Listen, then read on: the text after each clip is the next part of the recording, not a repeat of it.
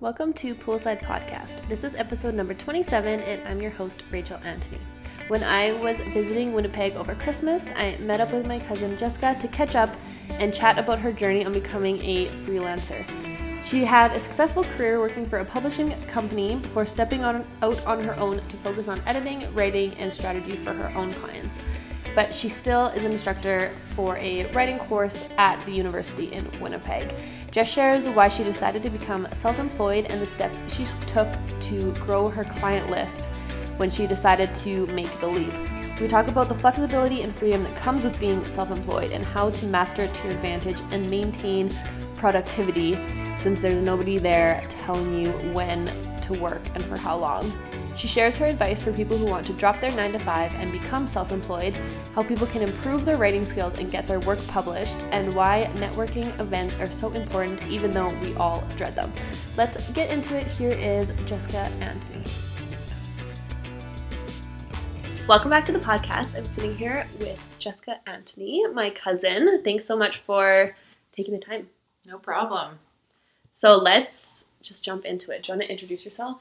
Who you are and what you do. Sure.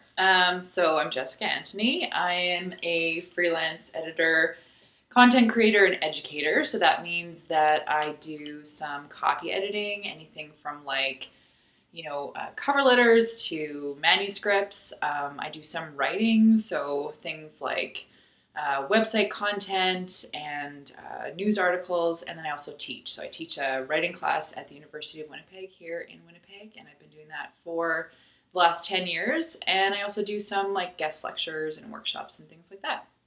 Cool. And how did you get into all of that?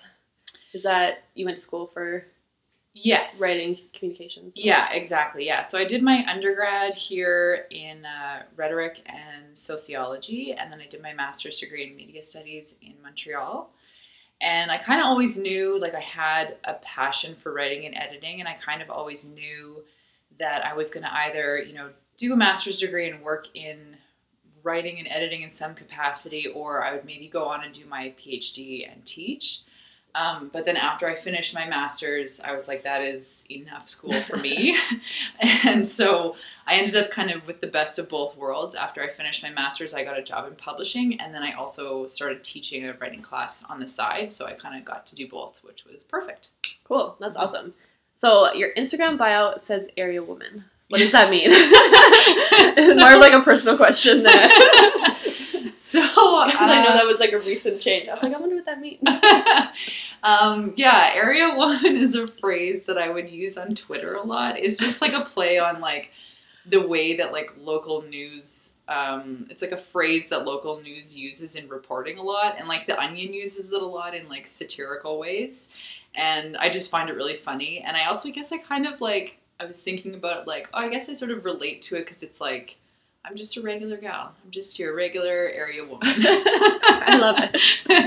Instagram bios just tell so much about a person. It's true. A couple sentences. And so you worked full-time at a publishing company. Mm-hmm. So what was the transition into self-employment? Yeah, so I moved to self-employment in June 2017, and that was after 10 years working in publishing. I was a managing editor, and I loved my job. I loved the company that I worked for. I couldn't really see myself doing anything else, but I just started to get really burnt out. I just wasn't, I was kind of going through the motions, and I couldn't really ignore it any longer. So around that time, the company I was working for was going through a transition of ownership, so it really felt like this is a good time for me to take a step back from this and try something else. And so I did. And at first I really did try and find another job. I looked at, lots of jobs in corporate communications. I applied for 60 jobs, so many jobs. And needless to say, the fact that I had been out of the job market for 10 years meant that my resume was total trash. And that's why I was not getting any interviews. So I hired a career coach, and she helped me so much with my resume. And she also gave me a very logical, very good piece of advice, which was only apply for jobs that actually make you really excited at the idea of working there. And when I applied that to the jobs I was actually trying to apply for, I realized like I don't want to work at any of these places. I just want a paycheck. So that's when I stopped applying. And, you know, this whole time in this sort of transition of like, you know, giving my leave of absence and trying to find a new job, I was still getting all this freelance work on the side. And I realized like, that's really what makes me happy. That's what I really enjoy doing. It kind of gives me the lifestyle that I want. So why don't I just do that? And then I just was like, okay, this is what I'm going to do. Right. Mm-hmm. And how did you end up getting clients? Did you had enough clients to switch over, or was there a period where you're like, oh shit, how am I going to get paid? There's definitely a few oh shit periods. I mean, I had like editing clients through the publishing industry that I knew and that sort of I could kind of rely on. And then I also had teaching. So I picked up an extra course at the university. It's the same course, but I just taught more of them. So that kind of helped me stay afloat. And then to be perfectly honest, like a lot of it just kind of like fell into my lap. Like it's not like I was really lucky. But then in addition to that, I did a ton of like networking events, and I hate networking. I'm so bad at it. I'm so awkward with people I don't know, and like small talk just makes me so uncomfortable, but I just forced myself. And it was actually really beneficial. Like, again, this career coach, she told me if there's a networking event, even if it's not like directly related to your industry and it's $30 or less, just go to it. Because at the very least, you'll get to practice like, you know, pitching yourself, selling yourself to people. Become less awkward. Totally. Yeah. I mean, I don't think I have really, but at least I like know what to expect when I go into those situations. So yeah, and it was through all of that networking actually that I met I met a lot of other freelancers, which was really helpful, but I also met a lot of people that turned into clients. So that was like hugely helpful for me. Right. And for people who are in that situation, that same thing, like I don't go to networking events, but for people who want to go to them, what advice would you give when you walk up to someone? Like, what are your like top tips for pitching yourself? Oh my God. Or for making like real connection? Well, I mean, I think that a lot of the times it's like it's going to be a little like there's going to be that veneer of like fakeness a little bit because everyone's kind of like putting their best foot forward and trying to be that like like that version of themselves that they post on LinkedIn or whatever. But I think again, just figuring out how you can explain to people what you do in a clear way in like 30 seconds or less. Like when I say like, if I were to just say like, I'm a freelance writer, like that doesn't give you enough information. Like, what do you write? Or like, what do you teach? Right. What do you do? And not using too many buzzwords because that can be really like, it ends up just being like non-information. So I think that's helpful is just kind of having that sorted out before you go to these events and also just like totally be yourself. Like the best experiences I've had at those networking events has just been when I've been like, hey, this is really awkward. Are you finding this awkward too? Like, oh my God. Or like being like, I'm a little bit hungover right now. Are you also hungover? Right. You know? And then people are like, oh, okay, I can exhale and talk to you because you're a regular person. Right. That makes it easier. And before we get into like the writing side of it, because like you mentioned, the freelancer fits into your type of lifestyle, which I fully agree with since I also do the same thing. And you just got back from Mexico. So how do you balance the work, vacation, life situation, especially when you're on vacation, when you take time? How do you tell your clients that you can't help them without losing your clients? That I would say I balance quite poorly. I mean, like this last time away, I was gone for 11 days, and it was really the first time that I was away and freelancing full time. So what I did, like I'm a huge list maker. And I love making lists. So I made a list of like all the things I wanted to do while I was away and then had to like hone it down to just the things that were really key. Like anything that I had a deadline coming due while I was gone or a deadline that was coming due like right after I got back. So, you know, initially I had things like, oh, this would be a great time to like, sit in the sun and think about long-term business strategy. Like, no, give me a break. Like, I'm not doing that. So I had a very clear plan about the things I was going to allow myself to work on. And I also had a clear plan of how many hours per day I was going to give myself to actually work, because I can get really caught up in work and end up spending too much time on my laptop. And then I also set an out of office reply on my email, which is like oddly enough something that I find really hard to do because I feel like it seems like unprofessional to like not always be available, which is crazy. Yeah. But so then at least my, clients or potential clients would know like it's going to take me a day or two to get back to you. And so that was my plan, and it worked okay. There was a few things I had to do while I was away that ended up taking way more time than I anticipated. So I definitely had a few, 5 or 6 hour work days and like a few anxiety attacks trying to with like a laptop that was freezing on me and everyone else is out in the sun and I'm like sweating away trying to edit a manuscript. But I mean, I think also just sort of like being easy on yourself was also something that really helped. I was like, all right, this is gonna be fine. Like I'm in Mexico. Right. How bad can it get? Yeah. So yeah, I think having a plan like that and like kind of setting some boundaries for yourself was something that really worked for me. Yeah. And when you're here, like in Winnipeg, how do you balance work life? Do you have like specific office hours or do you set time or do you just work whenever you feel like it? Well, I am like a creature of routine for sure. So there are like, I'm up at the same time every day. Like I'm a really early riser. I always start my day with like, I walk my dog and listen to a podcast and drink coffee. And that's like, I have to start my day that way. Otherwise like my whole day is thrown off. But I don't really have set office hours. Like I kind of, that's what I really like is that I can then like, if I want to go and do errands in the middle of the day when it's not as busy, then I can do that. I work every day, but I don't work 8 hours every day. So I kind of just do what needs to be done. And like, sometimes like maybe I'll take 3 hours off in the middle of the afternoon. And that means that I'll have to work for a couple hours in the evening. And I just sort of play it by ear. And so far, I mean, it doesn't really sound, I just said I was a creature of routine. It doesn't really sound like a routine, but like, I suppose like it's working for me so far. But that flexibility has been really helpful, especially when there's like other things you want to get done in your life. And sometimes outside of 9 to 5 is not the best hours to do them. So, yeah. No, that's awesome.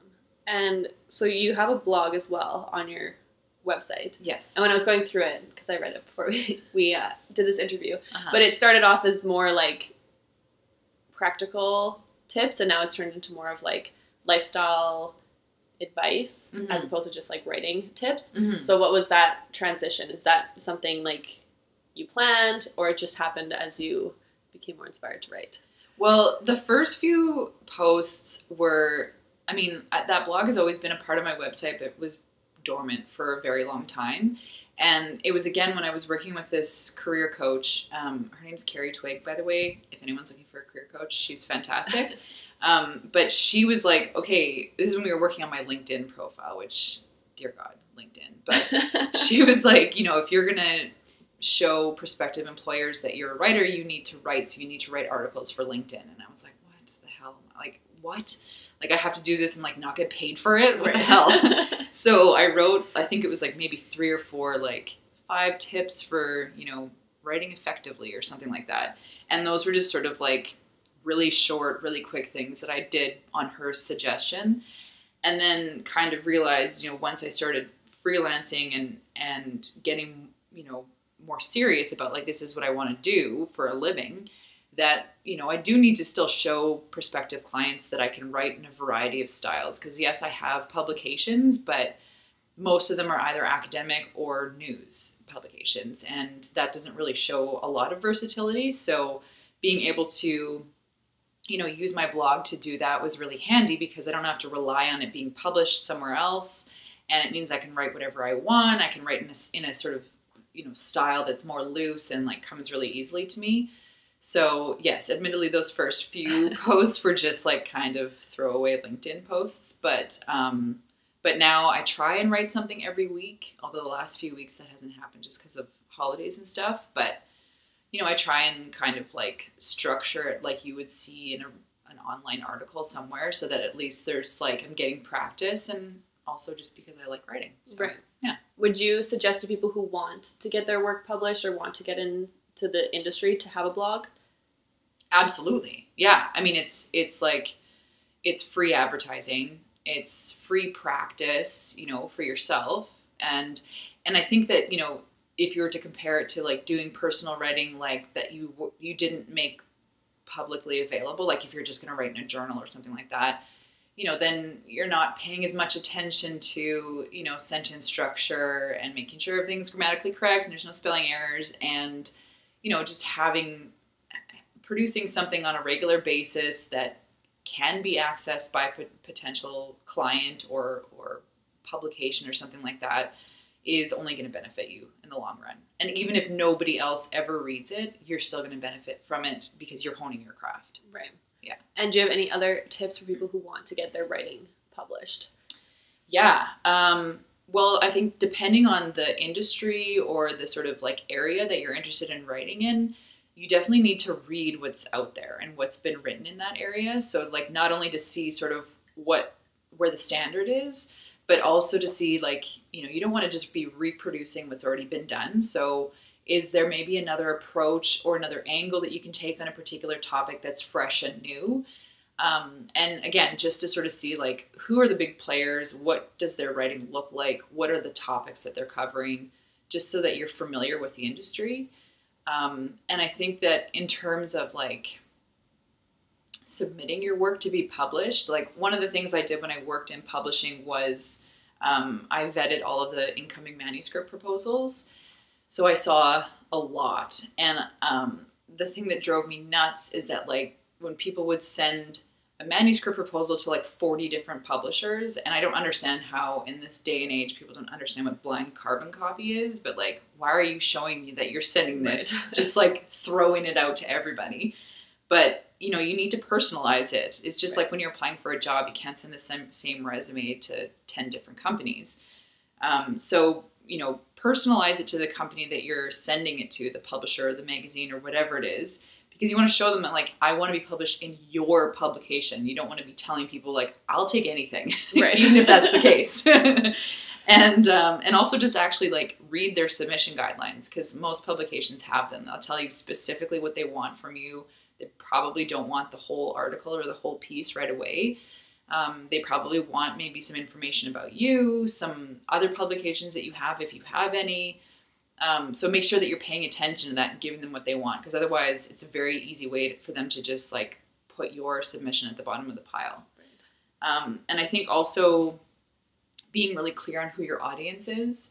That was another thing that would drive me nuts working in acquisitions, is when I'd get a proposal saying like, this is for students and teachers and practitioners and the young and the old. And it's like, no, it's not. Like, right. Who is it for? And it sort of seems like, I think maybe people think that they're going to, close doors for themselves or something if they're too specific about what their audience is. But that's really not the case at all. It just shows that like, who you're writing to. So being clear on that, not just when you're submitting something, but when you're writing something, like who are you speaking to is really important. And I think the last thing is probably just be really patient, because, turnaround times often will be listed on publications' websites, but, acquisitions people are busy. They get a ton of submissions. So like, it's fine to send a follow-up email, but don't, you don't want to be too pushy, but you also don't want to be really discouraged if you don't hear back in like a few days. Like it might take 3 months. Like that's just the way it goes. So just be patient. I like them. Mm-hmm. Well, especially now that people can just publish so much stuff online as well, so that everyone has access now to email to everybody. Like you said, you can send it to like 50 people. So yeah. So there's tons and tons coming in. Absolutely, yeah. And you kind of mentioned you had a routine already, but I know just from reading like some of your Instagram captions and stuff that you do try to fit in like a million things. And you keep doing more and more and more. Yeah. So how do you take time to like disconnect and take time for yourself? Oh my God. Yeah, that's something that's like for sure a work in progress. Like I said before, I'm like embarrassingly bad at relaxing. It's like I don't know how to do it. And I think that, again, just like instilling things into a daily routine for me is a way that I manage that. So like I walk my dog every day, and that's something that I really enjoy because it's like time for myself. It's time outside.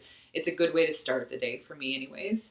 And I also make sure every day that I'm like doing something physically active, because I spend so much time, not just like sitting at a desk, which I do, or even just standing at a desk, that doesn't matter. But so much time just like using my brain that like it gets fried really quickly. Right. And I need to have that like juxtaposition of working on my like physical strength as well as my mental strength to kind of keep me balanced. So, I make sure that that's incorporated into my day. And like for some people like myself, it means going to the gym.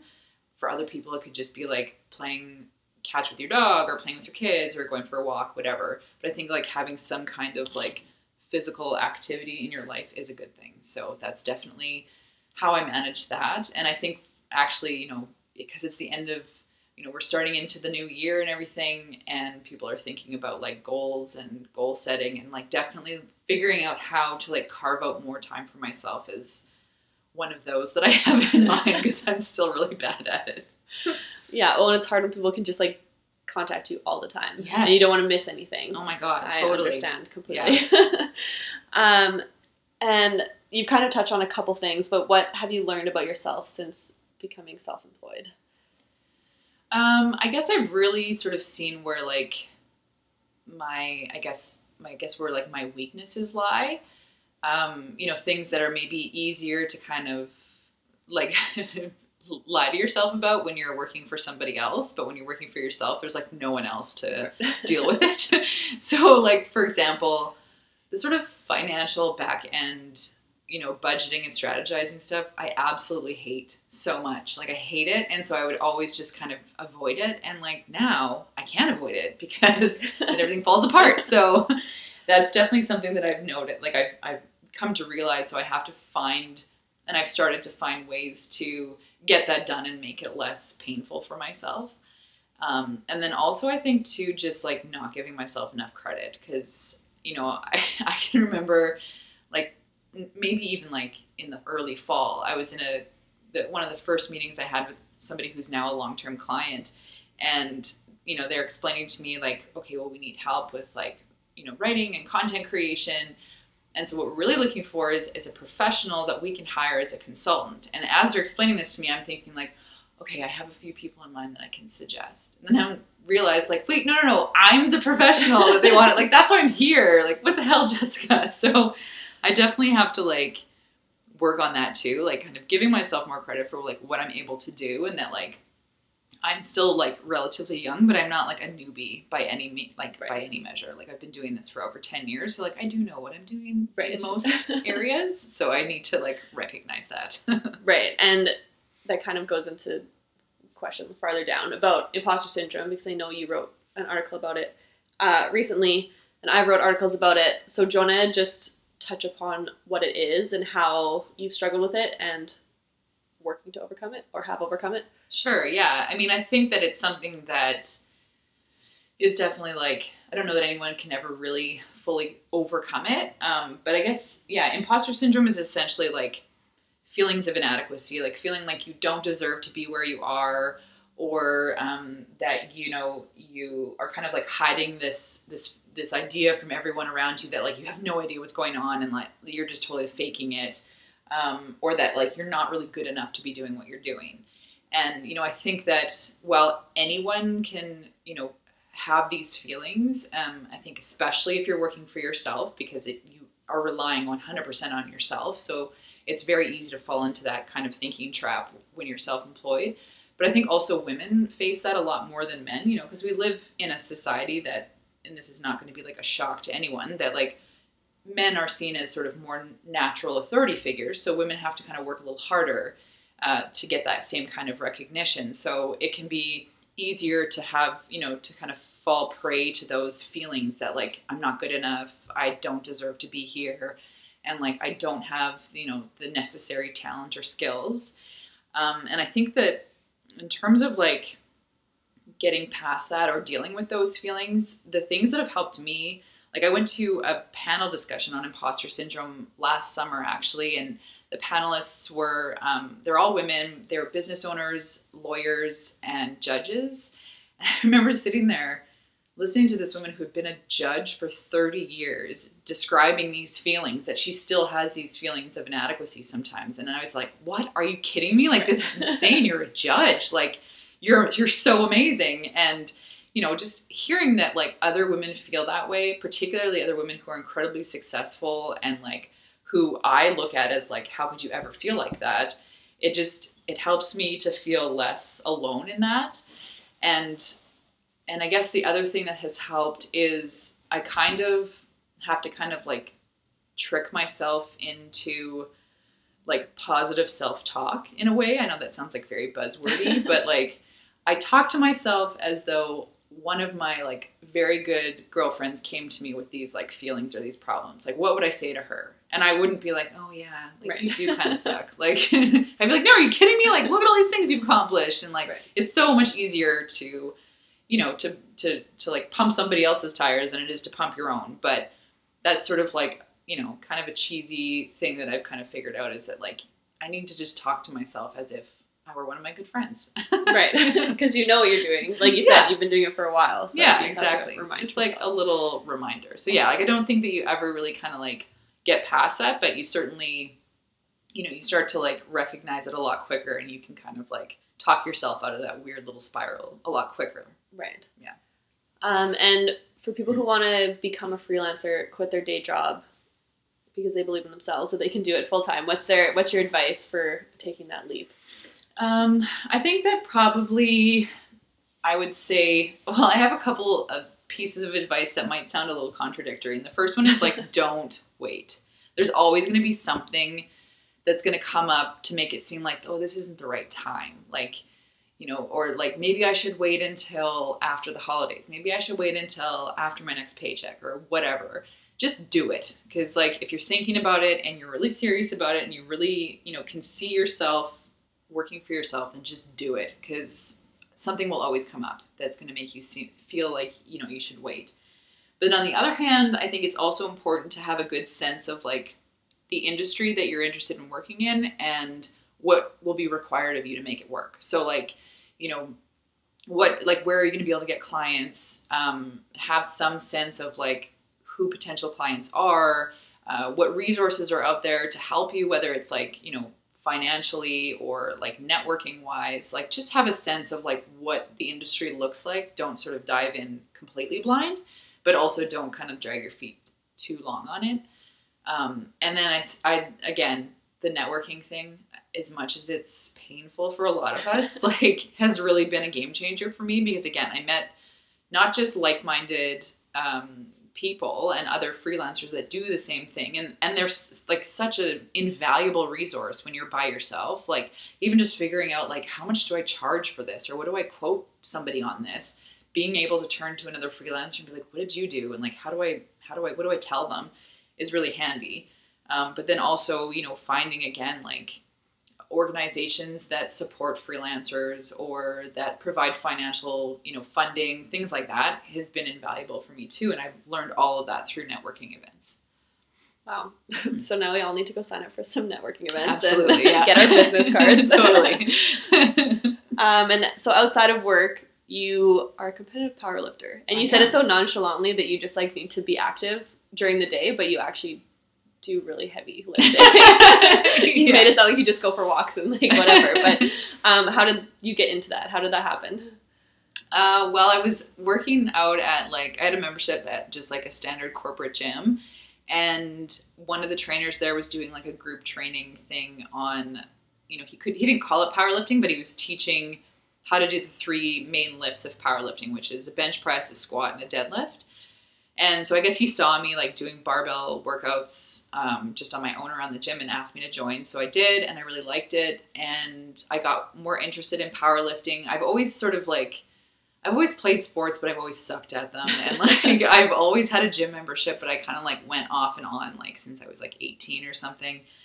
And I never really like found it. I know I'd you know, enjoy it for the first 3 weeks of the new year. And then I'd be like, this sucks. Cause you know, I don't know. I just didn't really find anything that clicked with me, and powerlifting I really, really liked. So I ended up working with the same trainer one-on-one and did my first competition in, I think it was 2015. And I was so nervous, and I didn't want anyone that I knew to possibly see me doing this, that I did my first competition in Weyburn, Saskatchewan. So I had to drive like 5.5 hours. I brought 2 of my like closest girlfriends with me, and my coach came as well. And I did this competition. It was like the Saskatchewan Provincial Championships or something like that. And it was like super exciting, and I really just fell in love with this sport. So I kept it up. I ended up moving to like a powerlifting gym that had like more of the equipment that I would need. I kept competing. I think by now I've done maybe 10 competitions. The last one was last February in Calgary, the Canadian National Powerlifting Championship, which was just like, it was just a wild experience to be around people. I think there was like 330 competitors from all over the country. Some of them are like, they're like Instagram celebrities. So I'd be like, oh my God, I follow you on social media. You're so strong. But I also just really love that powerlifting the focus is strength, and there's like no focus on like the aesthetics really. I mean, there is, but that's not the key thing. And actually, like, the smaller you are in some respects, the worse off you are, because you're not going to be as strong. Like, you need to have a little cushion to like help you lift those weights. So that really resonated with me. And also, it's just like an incredibly supportive community, because it's like, everyone is competing against each other individually, but we all like, I remember going to a competition. I didn't really know anybody. It was like earlier on in competing for me. And there's this group of women, they were all from Winnipeg, but they were from a different gym, and they all had like team shirts. I didn't know any of them, and they were all like kind of like, like cheering each other on and everything. And then I go up to do a lift, and they're all screaming my name, like, you got this. And I was like, oh my God, I don't even know you guys. Like, this is so amazing. Like, so yeah, it was just like, everyone's super supportive, and it's just like, you get to see this, like, it's really gratifying to see like week over week and like month over month and year over year, how your personal strength increases. And like, it just like benefits every other aspect of my life, just to be stronger in general. It means that I can like, go on a hike without like having a heart attack. Right. Like, I'll live longer, et cetera, et cetera. And like, I sleep better and all the rest of it. So yeah, I just really, really enjoy it. Yeah. Oh, that's so fun. Next time you're in Calgary, I'll have to come. Yeah, totally. To the competition. A couple more questions. So looking at your Instagram and reading your captions and everything, they're very just you. They're very no bullshit. So for people that are listening that are trying to, especially like you said, going into the new year with all these goals and stuff, for people that are trying to find themselves and find what they love to do and find their confidence, do you have any advice for that? Yeah. Well, I mean, I think that part of that, it just sort of comes, like, for me anyway, it just kind of comes with age, and sort of a change in priorities. Like, I obviously still care what people think about me. Like, when people are like, I don't care what anyone thinks about me, I'm like, you're totally lying. Like, everybody does. And I still do, but certainly far less than I did, like, say, 10 years ago. And I think too, trying to please everyone is not going to get you anywhere. And I think it's very easy to forget the fact that everyone is really worried about what other people think about them. Everyone's really focused on themselves and how what they do and say and post and the ways that they act appears to everyone else. So like, we're all worried about ourselves, but it's like this idea of like people judging you for what you're doing. It's like, they're too busy judging themselves. Like they're not thinking about you as much as you're thinking about you. So I think just like, keeping that in mind really kind of helps. And really like, I think it's important to recognize, like, if you're going to spend a whole bunch of energy trying to make somebody happy, that, as cheesy as this sounds, really should be you. So I think that in terms of like, I don't know, becoming more confident, I don't really know that I have any like tangible advice. It's just that recognizing that like nobody is going to criticize you more than you're going to criticize yourself. And that, once you kind of recognize that, your priorities change a little bit and your sense of self is going to change a little bit, especially as you get older too. So I don't know, I guess maybe just keep plugging away. Yeah. You got it. You totally got it. And what goals do you have for 2019? If you want to share any of those. Well, I'd say like business-wise, for sure is like working on those weaknesses like I mentioned before. So continuing to work on like figuring out strategies for the elements of my business that I don't really like doing. So like the financial stuff, like figuring out ways to like do that so that it's less painful, and sort of making sure that I'm like giving myself credit for what I am doing and what I can do. And part of that too, I think, is like taking new risks. So like accepting jobs that maybe like I'm a little bit scared of because I'm like, oof, I don't really have a lot of experience with this, but just doing it because that's the only way I'm going to get that experience. And I'd say probably personally it's just like figuring out how to like set aside more time for myself, like we talked about already, but like just figuring out how to kind of like, I think it's hard when you're self-employed to say no. And, you know, if you get really burnt out, then you're useless to everybody. So it's really important that you say no now and then. And I need to kind of figure out how to do that, whether it's saying no to a client or no to a particular deadline, or just saying no, like I can't go out on Saturday night. I'm sorry. Like I really need to like sleep for a day and a half. So like kind of figuring that out for myself. I think that's what I'm going to focus on next year. Yeah, I like it. And you said you listen to podcasts. I didn't put this in your questions. You have no preparation, but what book or resource or podcast would you recommend to listeners? I am like the personification of like a woman in her 30s in that I am like that total stereotype, but I listen to true crime podcasts all the time. So I just finished listening to all of the Crime Junkie podcasts, and I really like them. And I would also recommend, CBC has some really good ones, actually. Finding Cleo, and what is it called? Someone Knows Something. And then also, if you're into true crime, and if you're into true crime in Canada, there's a podcast called Thunder Bay that is fantastic, and it just sort of like highlights, I would say just listen to it. It's like, it's a little, it's infuriating and it's disturbing, but it's like contemporary, and it highlights all of the problems in Thunder Bay that kind of like, I would say represent a lot of the problems that are in Canada in general, but it's just a really, really well done podcast. And I think there's probably like 8 episodes you can get through really quickly, which I also really like. Yeah. Yeah, no kidding. And where can people connect with you? Well, you can find my blog on my website, which is anchoreditorial.com. And the blog is, linked through the website. And you can find me on Instagram. My handle is jessica.antony. And I'm also on Twitter, where I am incredibly unprofessional and make a lot of dumb fart jokes. And my handle is very embarrassing because it's old. It's Booze and Books. So those are the places that you can find me. And your LinkedIn profile that you worked really hard on. Exactly. My LinkedIn profile with my 3 articles. Yeah. Perfect. Yeah. Awesome. Well, thank you so much for sharing. No problem. I'm happy to.